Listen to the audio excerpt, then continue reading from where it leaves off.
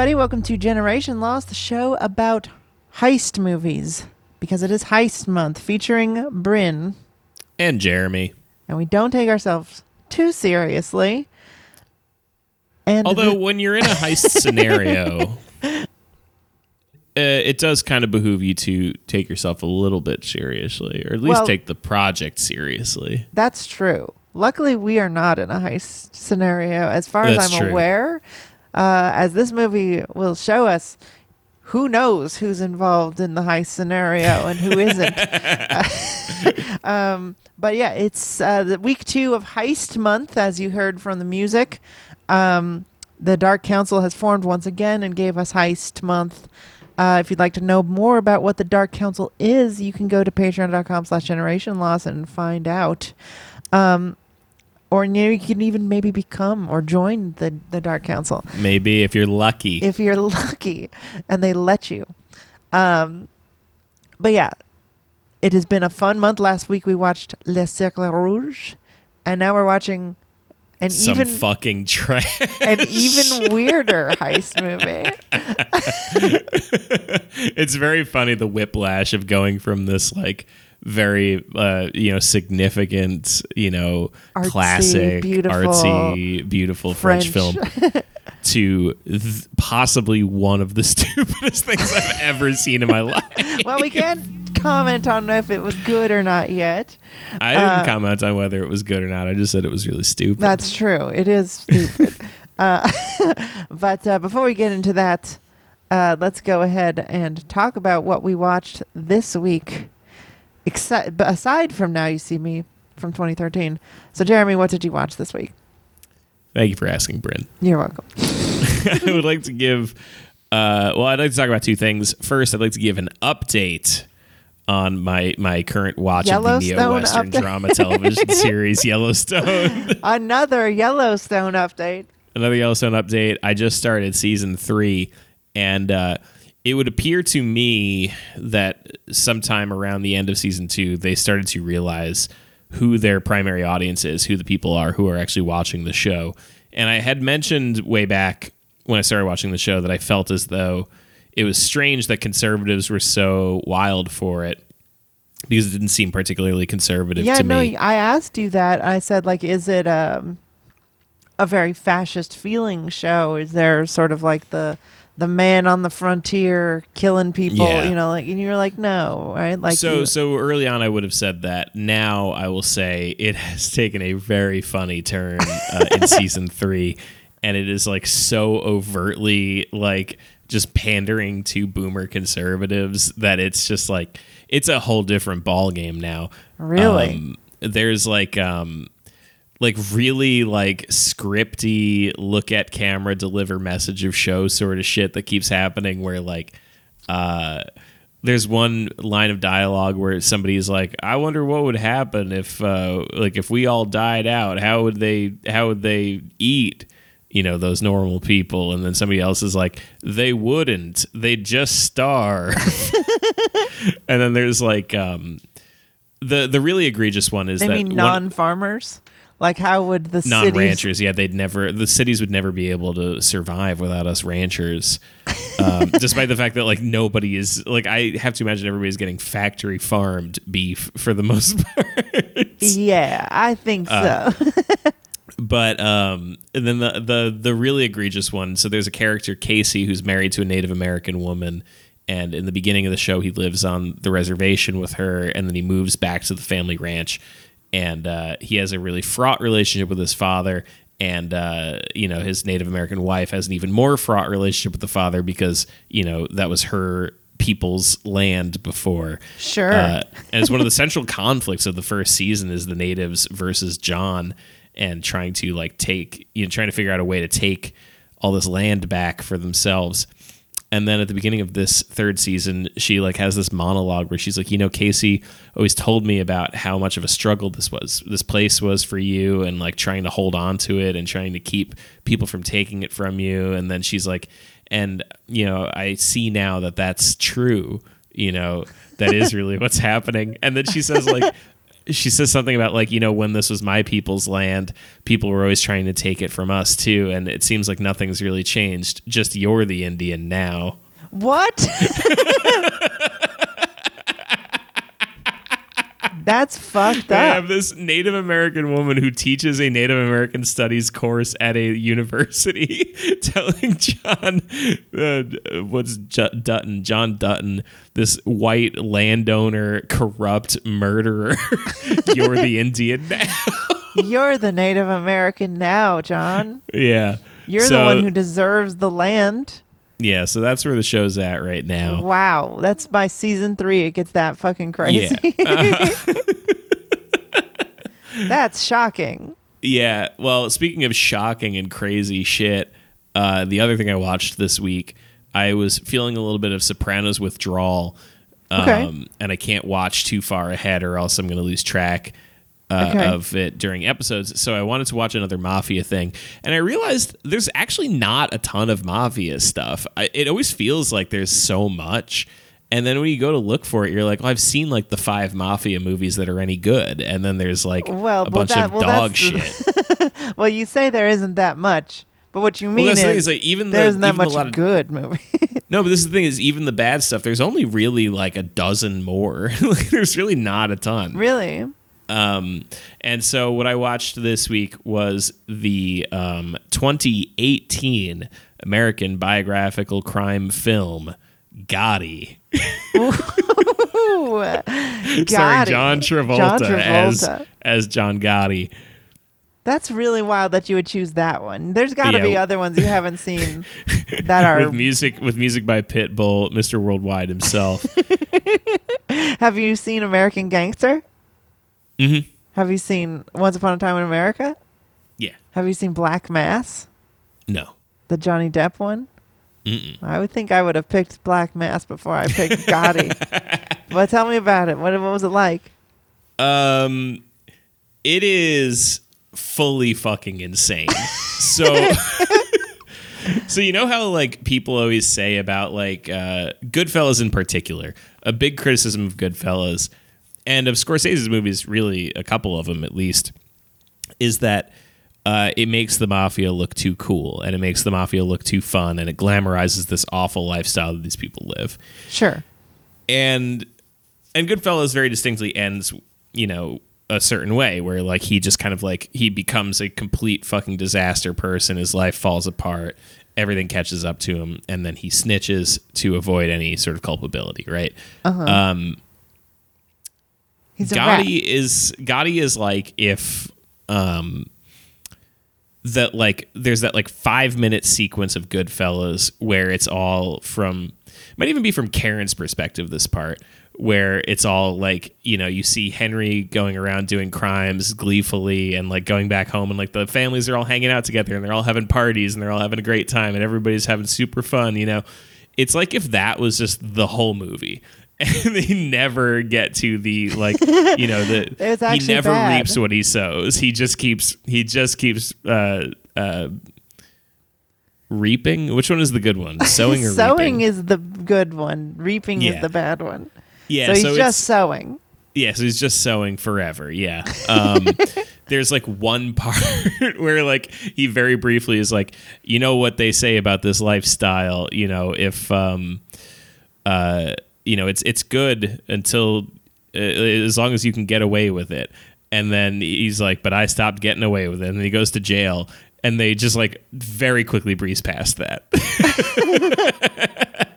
And he's like, it's told in like, there's like 4 main things, threads, right? There's like youngish Gotti when You he's also first gotta- kind of. You also got to fill me in a little bit on what Gotti's about because I actually don't know what Gotti is. Or Sure. who he Okay. was. So this is kind of part of the problem of the movie is that if you don't like have the Wikipedia page of the life of John Gotti open. a lot of stuff is just gonna pass you right by. Okay. I had to pause it a few times to just like read what actually happened with something because it's just not super clear.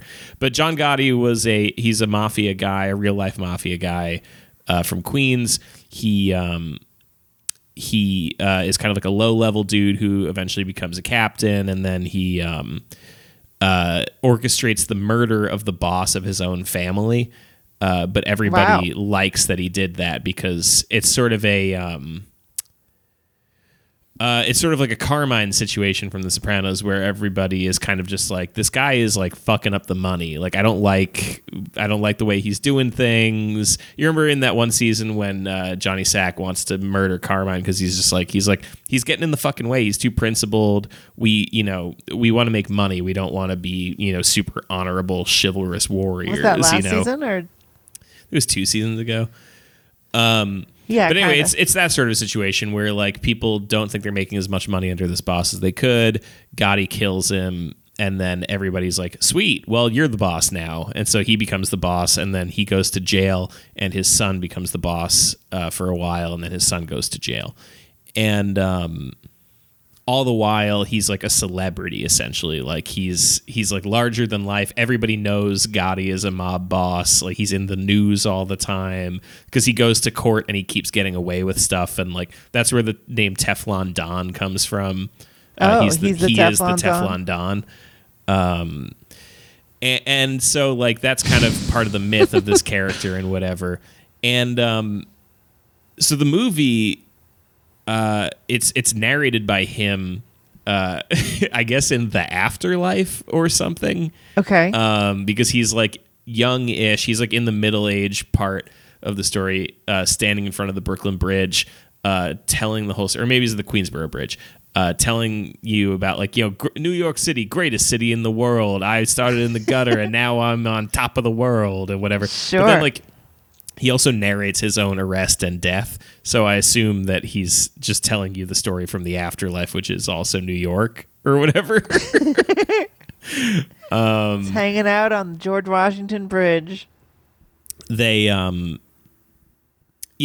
mostly just glorify what he does. They treat him like the coolest guy in the world, and he kind of, seems that way.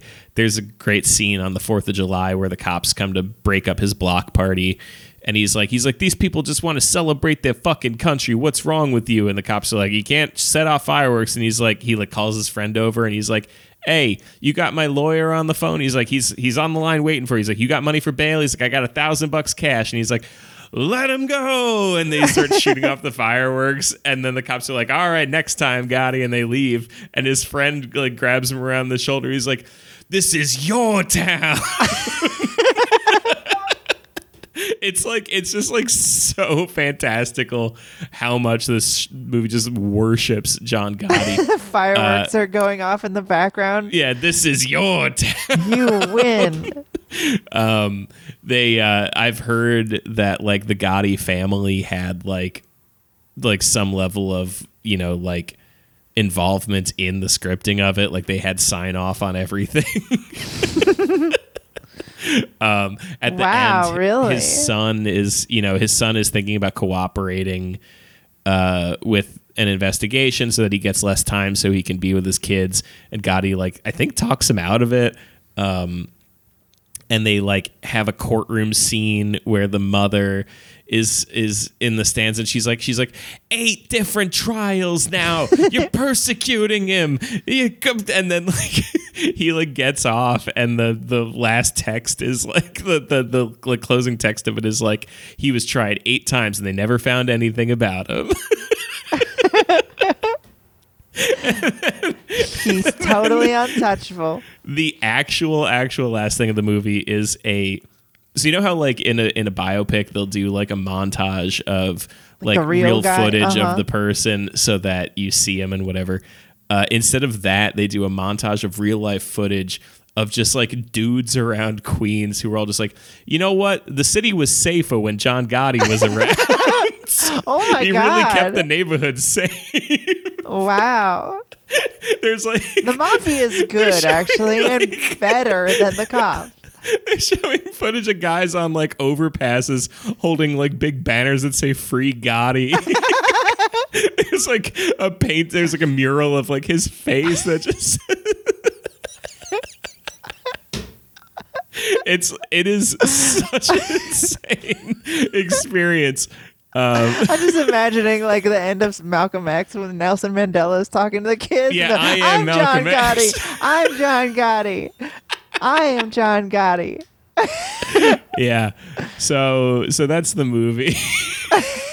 Wow. It's pretty fucking insane. The other thing is that like it is John Travolta and like nobody else. Everybody else is like a first time actor. It seems like nobody is any good. His son in particular is like absolute dog shit. Yeah, John Gotti Jr. So he's in Gotti. That's his most recent movie, 2018 Gotti. Before that, he's in a movie called King Cobra. Did you know the guy from the main character from Entourage directed this movie? I did know that, yes, and that makes so much sense.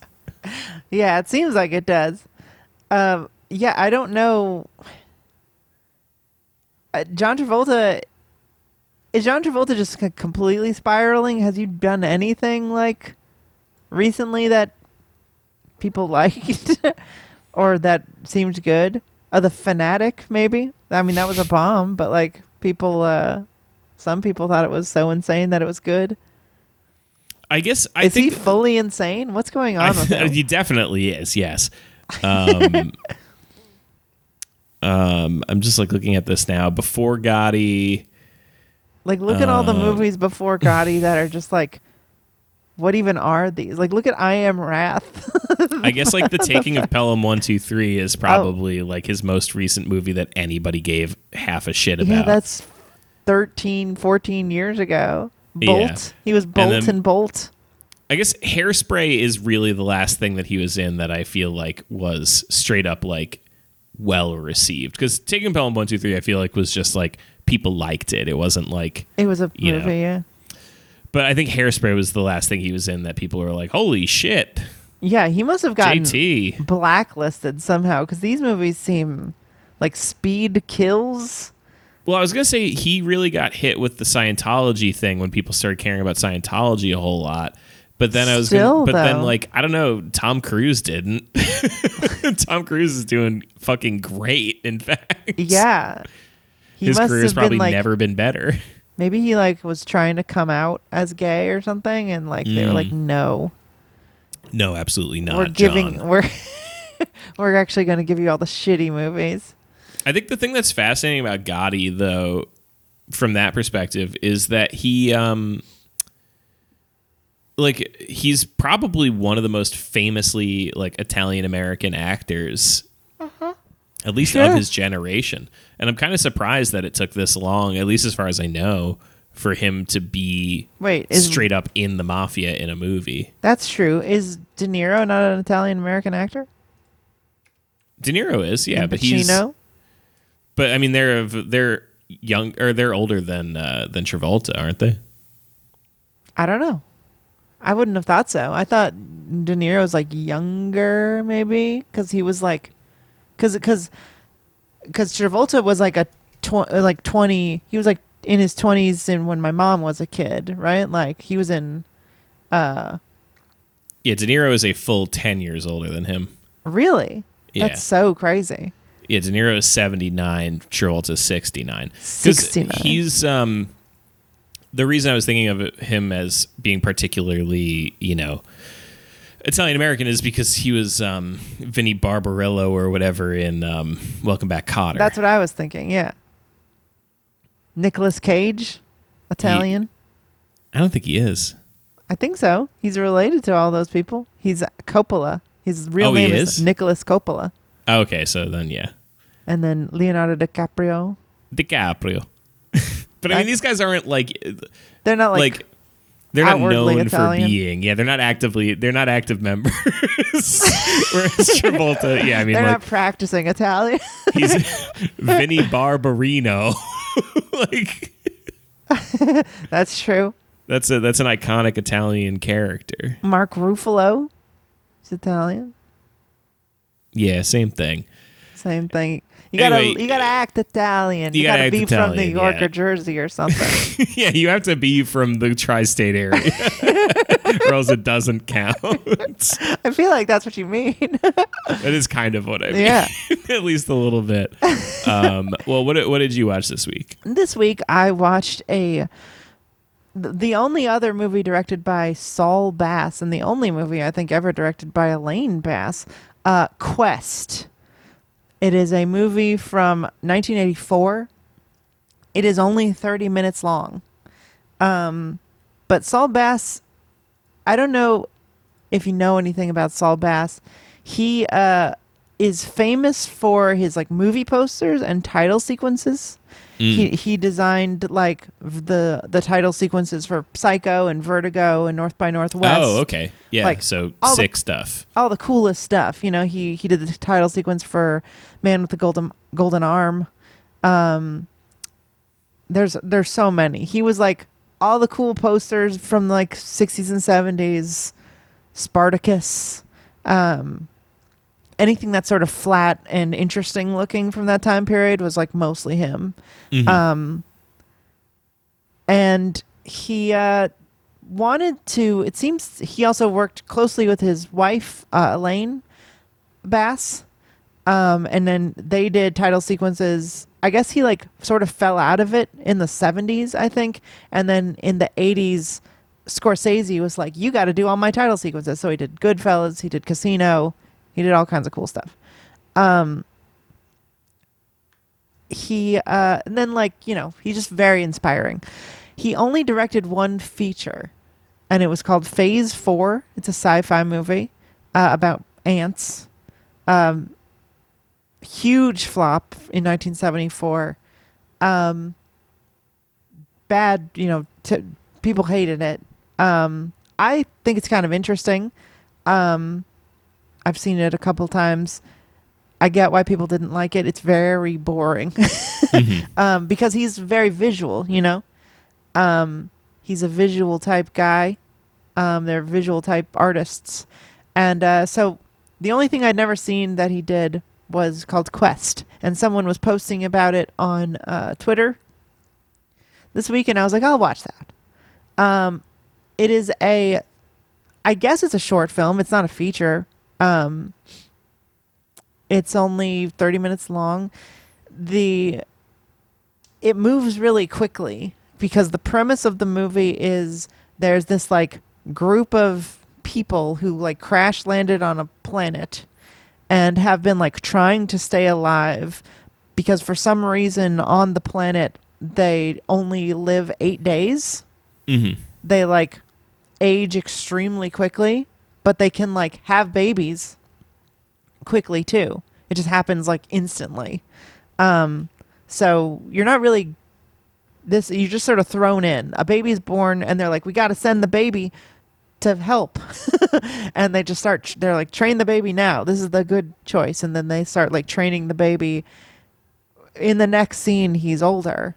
And he's like a kid baby. And they're like teaching him math and language. And it's like, all right, end of day 1, you're ready. You're going to go. They explain to him like what's going on. It's like, you need to open the gate and let the light in.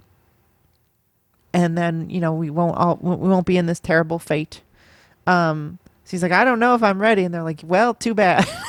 And they send him on his way.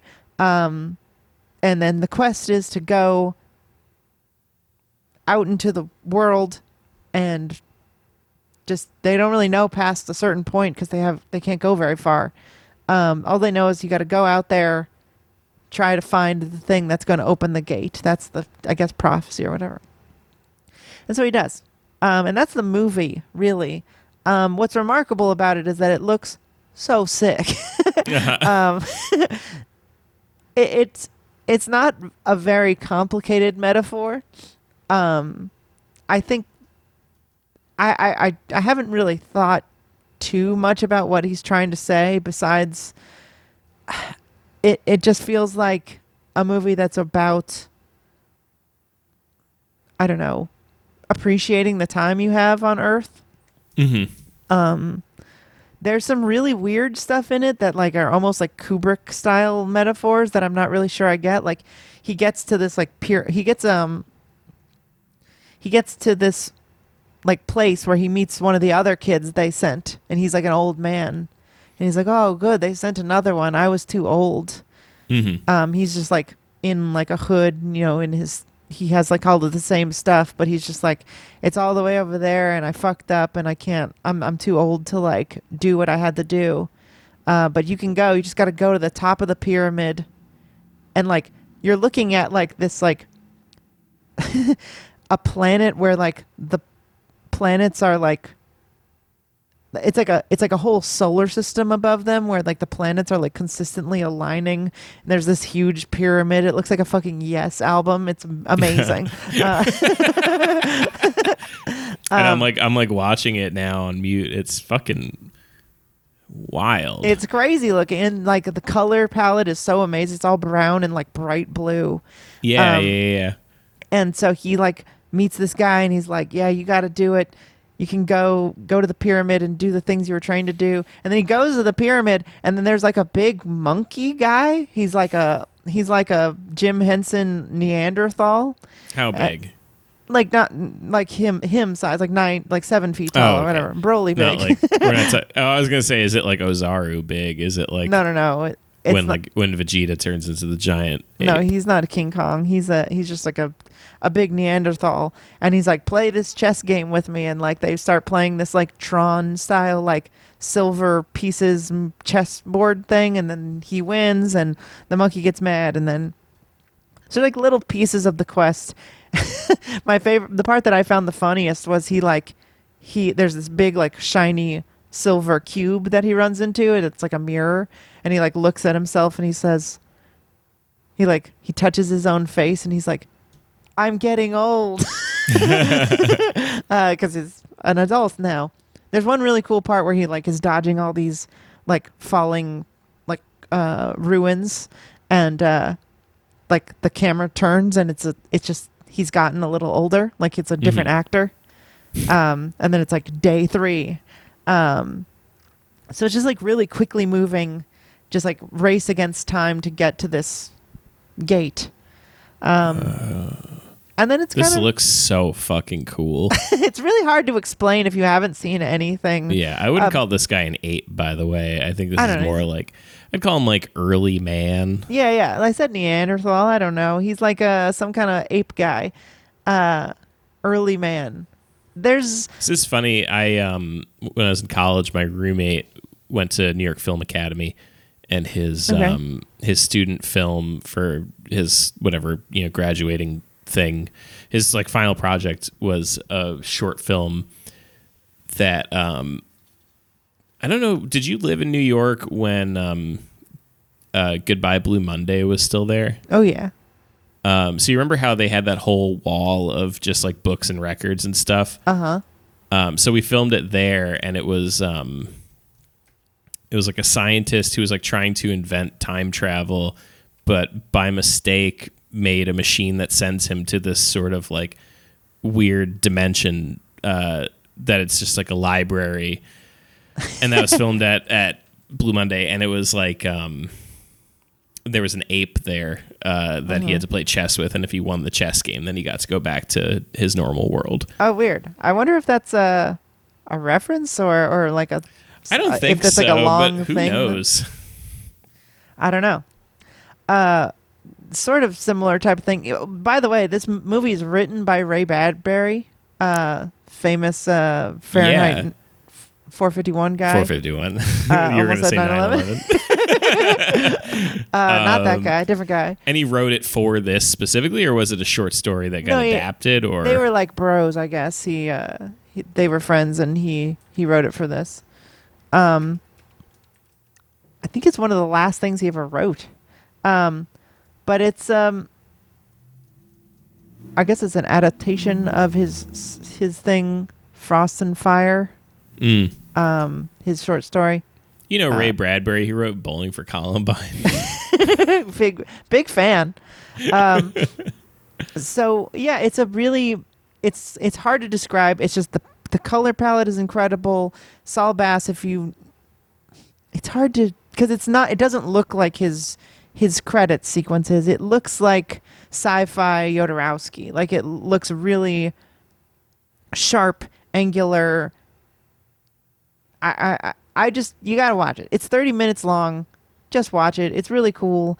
It has a couple of bad reviews from like complete morons on IMDb. Like, what is going on? They don't explain anything. Why am I supposed to care about this guy who's getting old? It's like, shut up. Even if you don't like, I would say it's not like the most like artistic, it's not it doesn't really need to be. It's just this really awesome looking thing. It's got cool practical effects. It's got miniatures. A lot of it is miniatures and it's like small sets and green screen, really early green screen because it's 1984. And then it has this really kind of beautiful ending of just like, I mean, it's 30 minutes long. I'm going to spoil it. It's also from 1984. It's at the end he gets to the gate, and then like there's this moment that I really loved the ending where it's just like the people who sent him, like some of the people who are like still there are like older now. And there's like a thing in the beginning where their hearts like are going really fast because they're like their metabolism and shit is like all sped up, and like the whole this place that you spent the whole first part of the movie in like starts being flooded with like yellow light, and the whole color palette of the place changes and everything's green and yellow now rather than like blue and brown. And then like you hear like the sounds of their hearts like slowing down and like becoming more normal, so they're gonna like live. And he's just like, what day will be the best day of the rest of my life? Like they're just like really excited to live more, and it's like really beautiful, and then it's over. So it's just super cool, nice little treat. Give Saul and Elaine Batts a little watch. So that's what I watched this week. I recommend it. Nice. Let's move on to our feature presentation. Louis Leterrier. Oh, I just realized that's probably French. Leterrier. Louis Leterrier. His movie from 2013. The 2013 American heist film. Now You See Me. Starring Jesse Eisenberg, Mark Ruffalo, Isla Fisher, Morgan Freeman, and Woody Harrelson. Oh, and also Michael Caine and Common and Dave Franco. So many people are in Melanie this movie. Laurent. I don't. Oh, that's the She's Shoshana in Interpol. Yeah, and she's Shoshana in Inglourious Bastards. Oh, that woman. Oh, she did look a little familiar. That's cool. Okay, so this movie is Louis Leterrier, his like fifth movie after he directed the Marvel Incredible Hulk, Clash of the Titans, Transporter too. Is that the first one with? That's not the Ang Lee Hulk. It's the Edward Norton one. Oh, it's not and it's also not the Mark Ruffalo Hulk. No, there isn't a Mark Ruffalo Hulk. Oh, right. He's only in the Avengers. He's only in the Avengers. Hilarious. I feel like the Hulk is pretty cool, but I feel like he's hard to make a movie around. But they fixed that in the third Avengers where they're just like, he's just Mark Ruffalo, but green now. He's normal. Whatever. And he Shut up. Yeah, exactly. So it doesn't matter. So he was a director for hire, and Ed Solomon wrote this. Ed Solomon wrote Bill and Ted's Excellent Adventure, Men in Black, some fun movie. He wrote the original Super Mario Brothers. Hell yes. King. And then he was like, what if there was a magic team that did heists? Honestly, pretty cool log line. Yeah, I'm going to say, like, just right off the bat, like, the premise of this movie rocks. And there's a lot of stuff working in this movie's favor. And it's like, it is, like, in some ways, I would say that it is, like, kind of maybe a miracle that this movie sucks as bad as it does. Like, you had to really try pretty fucking hard to take this really cool premise and really great cast of, like, fun, really well defined little characters and stuff, and like a lot of stuff works in this movie, and they just had to have like really tried to just be like, the story has to suck, right? We have to just like not write it, right? Yeah, so I'm going to say, since we're sort of starting with our feelings about it, I'm going to say this movie went down really easy for me. Mm-hmm. Like, it's not, it is bad. Yeah. It's a stupid movie, but it feels it's in the TNT on a Sunday afternoon. Like, yeah, sure, Mm-hmm. I'll watch this kind of thing. Absolutely, yes. Where it's just like, you're never like so annoyed by it that you want to turn it off, but Right. it's just like, wow, that's the choice they made. Yep. Exactly. You're exactly right. There's nothing about this movie that makes me want to turn it off. And I had fun the whole time. Yeah. But like basically every time you probe, I mean, it's, If you think about it for a second. Yeah, Eisenberg even says it in the movie where he says like the closer you look, the further away from it you are. You Right. know, and it's like every time you try to inspect any part of this think it's movie and try to actually- make any sense of it, whatever, Yeah. paraphrase. But anytime you try to inspect any part of this and try to make any sense It of it, you're becomes like, cloudy. no, what? It becomes insanely strange. And although, you know, for how stupid it is, and I mean, for me, the big, okay, let's quickly run down what the movie is. It is 4 independent, very talented magicians who all have their own sort of They're their own ties little or- careers. They have their own little lives. Jesse Eisenberg is sort of a Chris Angel-esque, like he's a street magician, but it's like a big budget street magician, and like he's he does nerdy like David big, Blaine. yeah, he does like big shows that are like out on the street though, so it's raw, and you know, like people come and see it, but it's like a big spectacle show.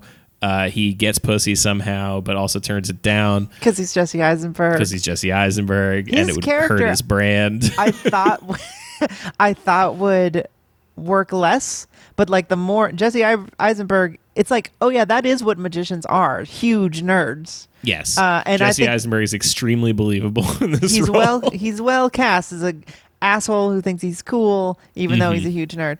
And then Isla Fisher is his ex-assistant who has sort of made her own name for herself, but playing significantly smaller shows, but no less impressive.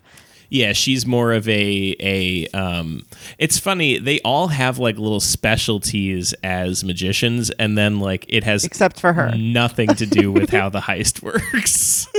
That's you think true. They're setting it all up as like, you know, Eisenberg is like the big showman, and she is like the escape artist, you know, Right, And, yes. and then Woody Harrelson is the mentalist. Which they fully are just like, he has psychic powers, and anything that any plot hole is like covered up with he hypnotized them like Yep. immediately in seconds. and then James Franco's brother is in this as well, and he's like a thief. Yeah, he's a very good pickpocket. He's isn't that Matt Damon's character in Ocean's 12? He's like a really good pickpocket.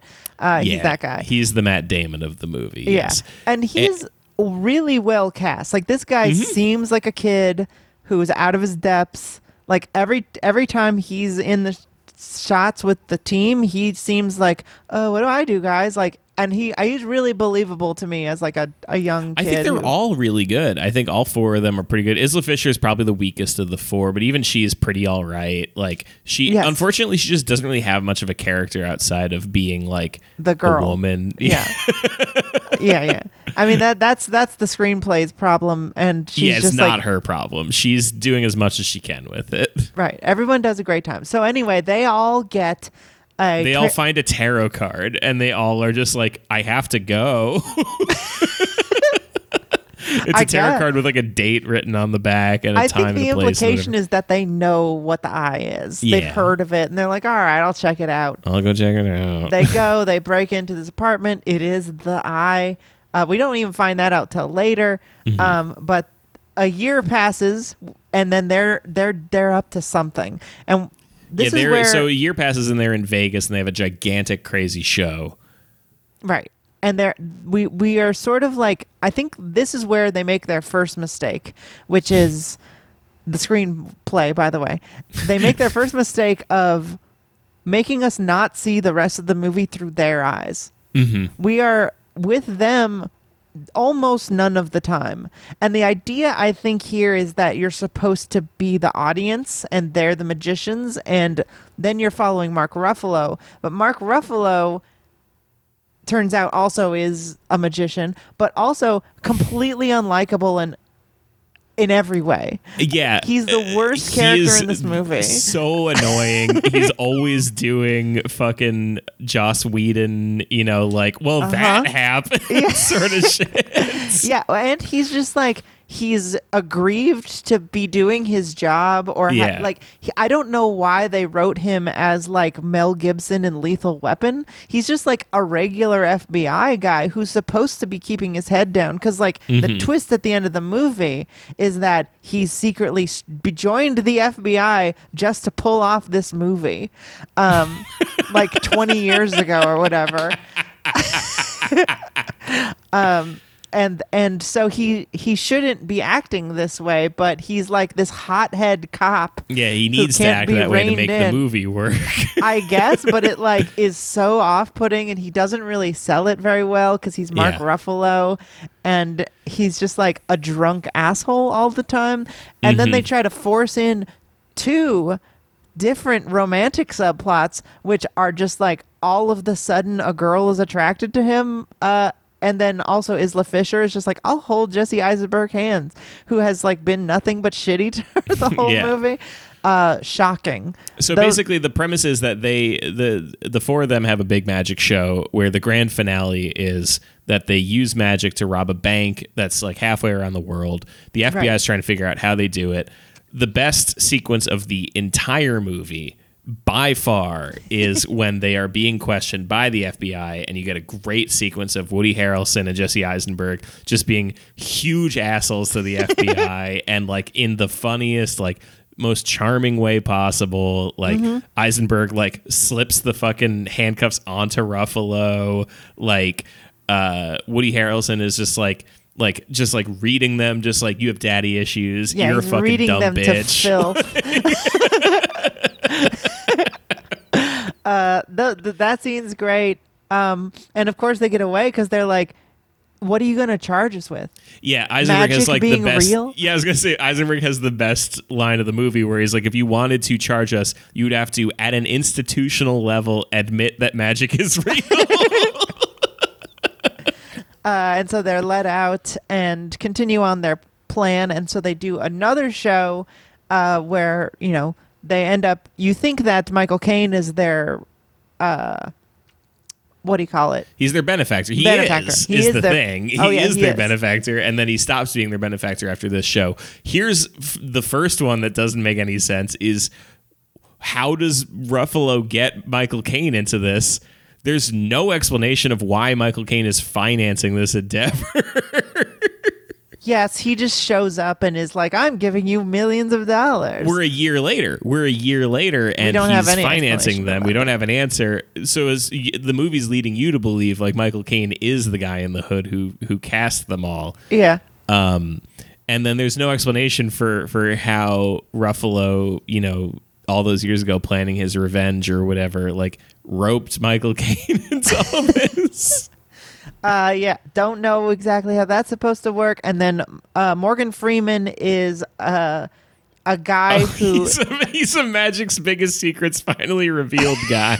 Yeah, he's been making DVDs of of how people do their biggest secrets, their biggest tricks, and we this whole time we keep hearing about Lionel Shrike, who was a famous musician who did amazing stuff. Magician.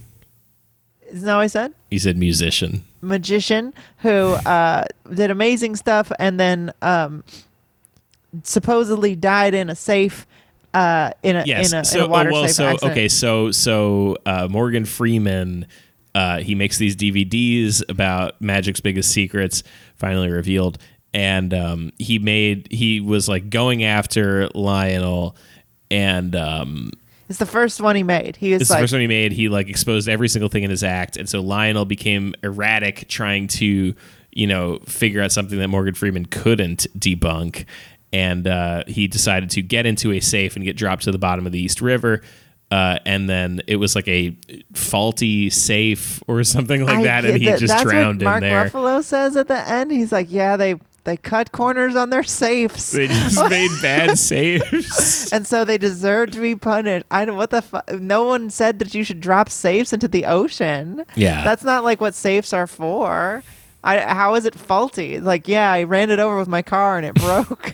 It's like, I don't bullshit save. It's really weird. There's a couple things like that where it's just like, if you just thought a little bit more about it, like there would be things that weren't be so silly. Here's the thing: is the problem is that this movie wants to have its cake and eat it too at the Yes. end, right? Is that like this movie either needed to be the Eye is real and Mark Ruffalo is actually a magician who's a part of the Eye, or Lionel, what is his last name? Shrike. Lionel Shrike really did die, and Mark Ruffalo is his son getting revenge. It needed to be one or the other, right? It's both. And it's both. And that doesn't make any sense, because why is Mark Ruffalo part of the Eye? He's not a magician. He's just a kid who became an FBI agent to get revenge. Oh, yeah. They don't really actually ever say he's a magician. He doesn't know anything about magic. But he apparently does. But the whole thing is a magic trick, I guess, is getting the four of them to do the whole thing as a magic trick in some ways. I mean, but that's his whole thing, is that he like, it's sort of similar to a better movie. I think a better movie. I really liked it when I was younger, The Prestige, where it's like, Christian Bale has been like fucking up his entire life just to like be a really good magician and do this one really good trick. I think the idea is that he's been dedicating his whole life to this one really good trick. But in that movie, it makes sense because it's not so insane, and so only he's involved. Like in this movie, he joins the FBI so that he can like bend the law to allow people to get away with stuff. Which is an insane thing to try and do. Mm-hmm. Instead of just having a twin and hiding that fact from people. So I think that the Eye is a concept that doesn't need to exist. Yes, or I don't know. I kind of I think that if you like. Why did they even want to join the Eye? Yeah, what you needed to front load that a lot more. I kind of think that if you wanted to make a franchise out of this, which it kind of they makes did. Sense. I know they made a now you see Me Too, which was supposedly written as Now You Don't, and the studio refused to let it be called that. They were like, no one will know what that means. I thought you were going to say that Me Too happened, and so they were like, we want to like, we're going to get some cheap clout off of this one. How you see Me Too. No, that is not what they thought. Well, actually, I have no idea, but the marketing people said no to Now You Don't, which I think would be a much better title. But yeah, I think that the thing is the Eye actually works better than the revenge plot. I think the Lionel Shrike thing shouldn't have been in this. That shit was stupid. It didn't make sense. It made too many things need to be made sense of. If you just got rid of that and you just said, actually, Mark Ruffalo is the greatest magician who ever lived. He's the king of the Eye, and this was all a recruiting mission to see if these guys actually had the juice. That makes everything way easier to stomach than right. You don't he's really just need doing a revenge plot. I mean, I guess the idea is that you want Morgan Freeman as a red herring. You want Morgan Freeman and you want fucking Michael Caine as a red herring. Mm-hmm.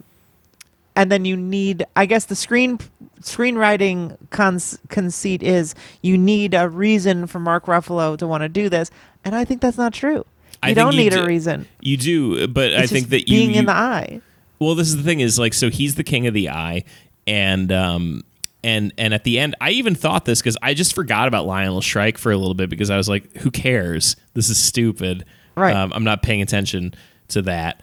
So when there's that scene where Morgan Freeman's in the jail and Mark Ruffalo is like, oh, you see that? You're finally putting it together. I thought he was going to be like, I'm the king of the eye, and this is all about you exposing magicians' secrets, you piece of shit. And actually, this whole thing, this whole big scheme was actually all just to stitch you up, you piece of garbage. I hope you fucking rot. Magicians' secrets are for us. Then it could be like a even cornier John Wick. Where it'd be like all the magicians have like a secret society where they really do not allow you to tell secrets. This is what I was hoping it was. Yes, right. That's how I was hoping it ended. And I guess it could still be that. It's just we didn't really get that because they want to be clever with my dad was Lionel Shrike. And that's not really that interesting. Too stupid. Simply too stupid. It's too stupid. Yeah, and I just feel like okay, so then they have another show where they give all the Katrina victims Michael Caine's money. Yeah. And then we get a long action sequence featuring Dave Franco, where they find their hideout, and then they have a pretty cool fight scene, I thought. Cool fight scene, cool chase scene. Nice stuff happening there. I like all that. It's entertaining. I thought they really sold that as best as they could. It's got a very like 2000s vibe, but it's okay. Yeah, works for me. I didn't buy that he was dead in the car for a second. Of course not. No, because he like very clearly, purposefully drives into the K-rail and flips the car, and I'm like, that's the plan. And then nobody talks about it afterwards. There's no there's not just no like mourning. There's no like, oh my God, he died. There's nothing like that. There's not even an acknowledgement that anything happened to him. Well, I guess the implication is that the YouTube video they show, where it's the three of them talking on YouTube, and they say like, we're still going to do the show, is that that video is about being like, Dave is dead. But like, they don't really say that. Yeah. So that's confusing. And then their third show kind of sucks. It just looks like it's directed by Banksy. And then they don't do anything. They don't even do a trick. They don't show like the trick happens, but it's only a trick on the FBI. Like there's no actual like the audience who shows up to 5 Points. By the way, happy to see 5 Points get immortalized on film. Good That's New nice. York movie, honestly. There's a lot of good New York There's stuff. some good New York. I was like, damn, New York is still cool. I don't know. And I like that there's a lot of locations. I like that like we see a real bit of good, locations. we see some good Chicago, we see some good New Orleans, we see some good Vegas. Like all that stuff. The Lock Bridge is really in France. Yeah, good location movie. But yeah, the 5 Points one is like the first one is so cool because it's a real Vegas show. They do big Vegas type stuff. They explain the way they did the trick. How they implanted the people with the ping pong ball. It all works for me. The second one is like they just stand on stage and like you see the cool bubble stuff, but that doesn't really have anything to do with anything except for the rabbit thing, which is just like explaining a later trick. Well, it's funny. It at least like the second show at least answers a question that I had about the first show, which was like in the first show, it seems from the way they film it that they only do the one trick and then they fuck off. You know, I was like, because like from the beginning of the trick to the end, they seem like they're introing themselves on stage and then outroing themselves, and you're like, so all these people just show up to the Vegas show and they just do one trick. And then at least in the New Orleans show, you can see them. They do the rest of the show and then they're like, okay, and by the way, here's our grand finale. We're stealing Michael Caine's money, and there's no visual components or anything. Just go ahead and just look at your bank account. Yeah, and then they like cut to like them all having smartphones with like numbers just like scrolling. Like, Also, like- by the way, I fucking love the idea that Michael Caine is like some globe-trotting billionaire and he keeps all of his money in a fucking checking account that you have online access to like that. They're just like, oh yeah, we mentalisted your fucking mother's maiden name and your pets. You know how billionaires keep their money? in their Chase checking account. I mean, to be fair, it is like it's not $1 billion. It's like $100 million or something. So maybe what he would keep, but no, it's very silly.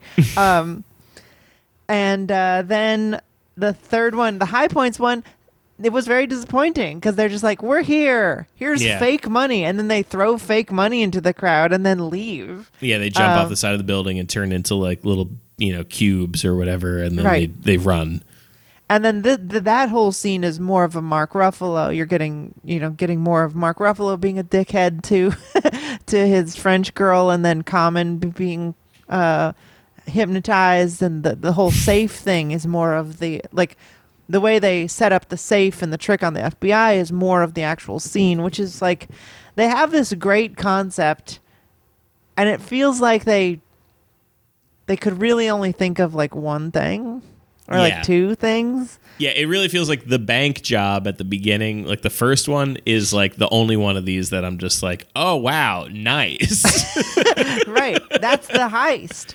And I guess this third one with the double, the double No, fake that's out cool, and whatever, too. that's Yeah. pretty cool. And I love the visual of Morgan Freeman's car when he like unlocks it and it just like explodes with money. Yeah. Also, the safe when they open it and it has all the scarves and balloon animals in there. That's good too. This is the thing. There's such fun ideas in this movie. It's just disappointing when it kind of doesn't add up to much more than like a series of cool things mixed with a series of really stupid interactions between characters. Yeah. A lot of the dialogue is just like paint by numbers, like, well, what do you think about that? Like just getting Yeah, one they even over. do like a this is my investigation now. Oh my god, the cop stuff is like from a different movie, like a straight to DVD movie. And then Yeah. like the magician stuff is good. Unfortunately, you don't get to see their point of view. It's not Ocean's 11. This is what I was saying at the beginning, is that it's not Ocean's 11 where you get to see them planning stuff. Yeah. Which I wanted to spend more time in the apartment and like, okay. Yeah, I show think truly the sickest version of this movie would have been if they cut absolutely everything from it and like instead it's like the end of the movie is they rob the bank and the whole movie is them figuring out the magic trick where they rob the bank. Right. That would And- be a fucking awesome movie. Get rid of Morgan Freeman, get rid of Mark Ruffalo. I don't care about them. I don't care about what's happening with them. I just want to see the four magicians just working it out, practicing, doing different, iterations of it. Right. And it's okay to skip ahead to show us the trick before you explain it. That's fine. I feel okay with that. But like, you don't need this cop researcher. I wouldn't even mind it if it wasn't so stupid. Like if his character wasn't so bad. And it's really just that he's like an angry, gruff, like detective rather than like an FBI agent. Like if he was, you know what they should do? They should have completely cut, like they should have recast Mark Ruffalo with the guy who's his superior, like the stuffy like nerd who's like taking notes, and it's just like, okay, I'm going by the book and researching this thing. That's very interesting that they did that. And then when his like heel turn, his like Kaiser Soze turn, where he's like, I'm actually a magician, like would have made sense because he's like doing this other performance. I don't know. It's there's a lot of ways you could have fixed it.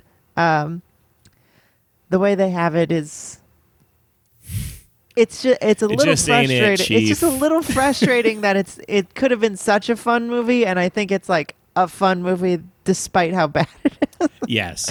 Yeah, that's kind of where I land on it is it's like I said at the beginning, it's like it is almost an accomplishment how it ends up sucking because it has so much shit working in its favor.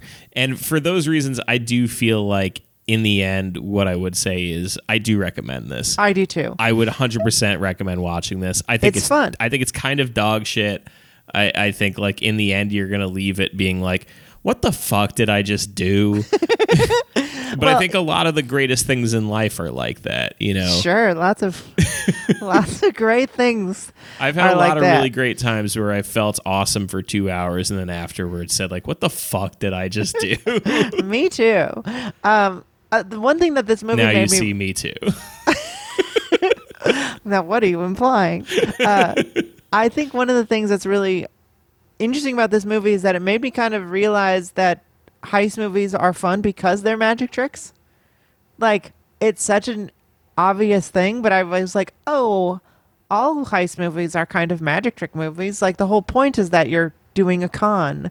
It's fun because you didn't know how they did it and then they explain it to you. Ocean's 11 is very fun for that reason. Any sort of like competence porn type movies where it's just like, oh, they set it all up and then knock them out. The Sting, you know, like, I think it's all kind of just a like showing you the trick. And I liked that they were like, what if it's really just they're actually magicians? The premise is so good, and they do succeed in delivering on the premise a couple times, and I think it's a lot of fun, except for all the times it isn't. So I also recommend it. Cool. Well, that's number 2. Thanks, Dark Council, for having us watch this fun dog shit movie. On the bonus episode, someone asked us about like best 4 out of 10s. I feel like this is that. It's like a 4, but it's definitely a heart emoji on Letterboxd. Yeah. It's a hard R4. It's a Exactly.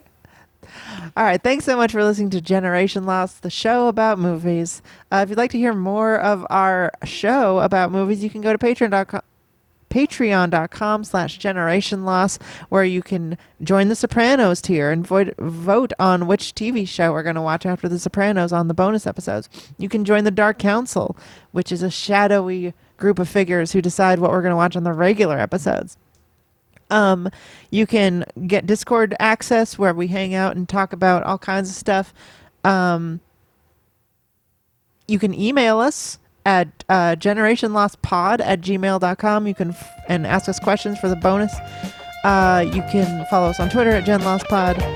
Follow us individually from there. And until next time, that's movies. Cold late nights so long ago when I was not so strong, you know.